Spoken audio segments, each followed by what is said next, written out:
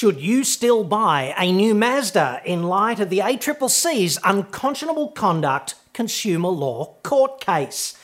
That's next.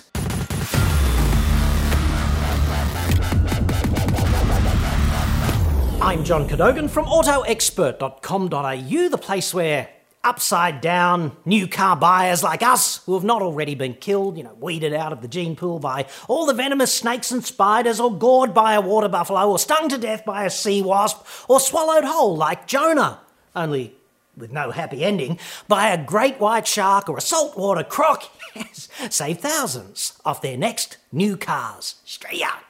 Hit me up on the website for that.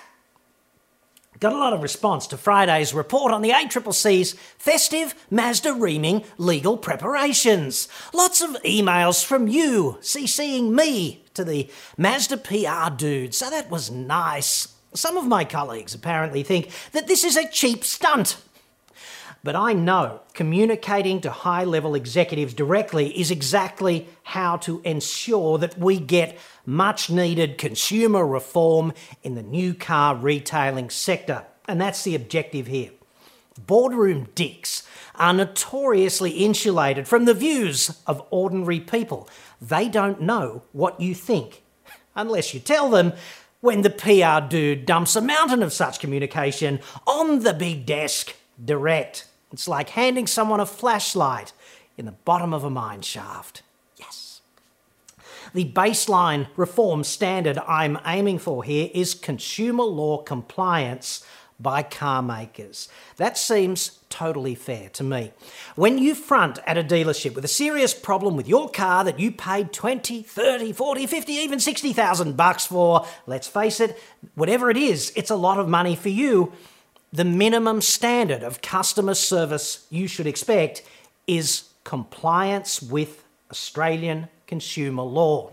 Some car makers do better than this already. Subaru, Hyundai, Kia, Lexus, they're pretty good. So it is absolutely possible for car makers to comply. But the main issue I got feedback on from Friday's report was this. Here are 3 examples. Hang on, didn't you recommend Mazda for decent service, and specifically the BT50 a year ago in your 2019 Ute review? Hi John, I still remember Mazda was on your recommended car list for a while. Weren't you recommending Mazda over other brands? Or is it a case of, do you want to be shot once with a 22 or 6 times with a 357 Magnum? To those of you who are confused or uncertain about where I stand on this and about whether or not to buy a new Mazda now or in 2020, I'd say you've got to decide for yourself. But to me, it plays out like this. The engineering from Mazda typically is first rate. Mazda today is what Honda was in the 1990s. I've said that a lot and I stand by that. It's the BMW of the East, essentially. BMW would probably disagree strenuously here. Whatever. 21st century Mazda is a real driver of mainstream automotive innovation. The ACCC's allegations, they point to a culture of poor customer service within the organisation here in Australia, and if true, that is absolutely a serious problem. This is yet to be determined by a court, obviously, and you might infer a line between smoke and fire here, but sometimes smoke's just smoke. We'll have to see how that plays out. I'd also suggest that car sales in Australia are very sick right now. There's been 18 months of continuous decline. This puts you in a very strong bargaining position with just about any brand. Only a few brands are on the up at the moment. Sales are generally down, and the push to sell is quite relentless. Competition is so high in the industry, given the sales volumes and the number of brands competing for those sales. And things are under even more pressure right now. Dealers are getting absolutely flogged to meet their targets, and they're often failing to achieve them, happily enough, for our team. Mazda is reacting to the ACCC's court case now. Balance of probability.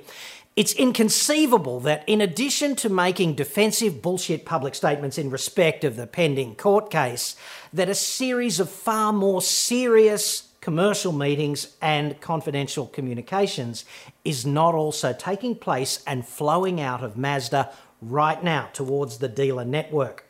One of those meetings and those communications would be about making sure that the ACCC does not get any more cannon fodder whatsoever from customers who get stiffed, this week, next week, and into the future. This is 101 business strategy. Let's not give the regulator any more ammunition at this vulnerable time. If you were Big Bindi, the boss of Mazda Shitsville, do you think that you might send an urgent communique to all of your dealers directing them to be model citizens of customer compliance and complaint resolution henceforth? I think you probably would. If I was him, I certainly would. And I'd like to thank my next door neighbour just outside the studio for jackhammering so relentlessly this weekend. He's reducing the whole mountain to rubble, which is quite impressive to watch, but I hope it's not ruining the audio too badly. If it is, c'est la vie. In short, because of the excellence of the engineering, the high-level regulatory scrutiny, and the perfect storm of depressed new car sales generally, compounded by what I'm sure is going to be a stampede of customers away from Mazda following the ACCC's high-profile press conference last week, I actually think it's a pretty solid time to buy a new Mazda. The product's always been pretty good, and recent events suggest to me that consumer law compliance is likely to improve dramatically from today, right? Join the dots. I know it's counterintuitive, or at least that's how it might seem to you, but I don't actually want to punish Mazda here. Mazda's commercial success or failure, that's a matter for them. I want to get a good deal for you in the context of both purchasing and owning any new car. And part of that is, I want to secure industry-wide customer service reform, and I'm not alone here. If a court finds Mazda guilty, then a penalty will be imposed, right? And the result's going to be better customer service, which is good for us. But I think compliance will improve from today and the product remains excellent. So you should factor that into your decision-making strategy. The icing on the cake, of course, is that if you give it just a couple of weeks and there is a profound drop in enquiry across Mazda dealerships, the end of this month is going to be a real opportunity for you to secure an excellent deal on a new Mazda, provided you know how to be a car-buying Jedi on the showroom floor. Let's balance this up now with a bit of devil's advocacy. I will never buy a Mazda again. I had a CX-7 and the engine just stopped working and Mazda wanted to charge me 10 grand for a new one. I pointed out the car was still within warranty, but they refused to replace it because I had missed one service during the warranty period. In a modern-day engine, one missed service should not result in an engine not working. I took it all the way to the managing director, but they would not replace it. Don't buy Mazda. They are crooks. That's one way to look at this, and I'll have a full report on issues such as this coming week, because this comes up a great deal, and ignorance here, I think you'd agree, is certainly not bliss. Missed services are a huge risk. But the point I'll make now is that if you miss a service, that is textbook owner abuse, and the car maker really does not need to compensate you for your own negligence.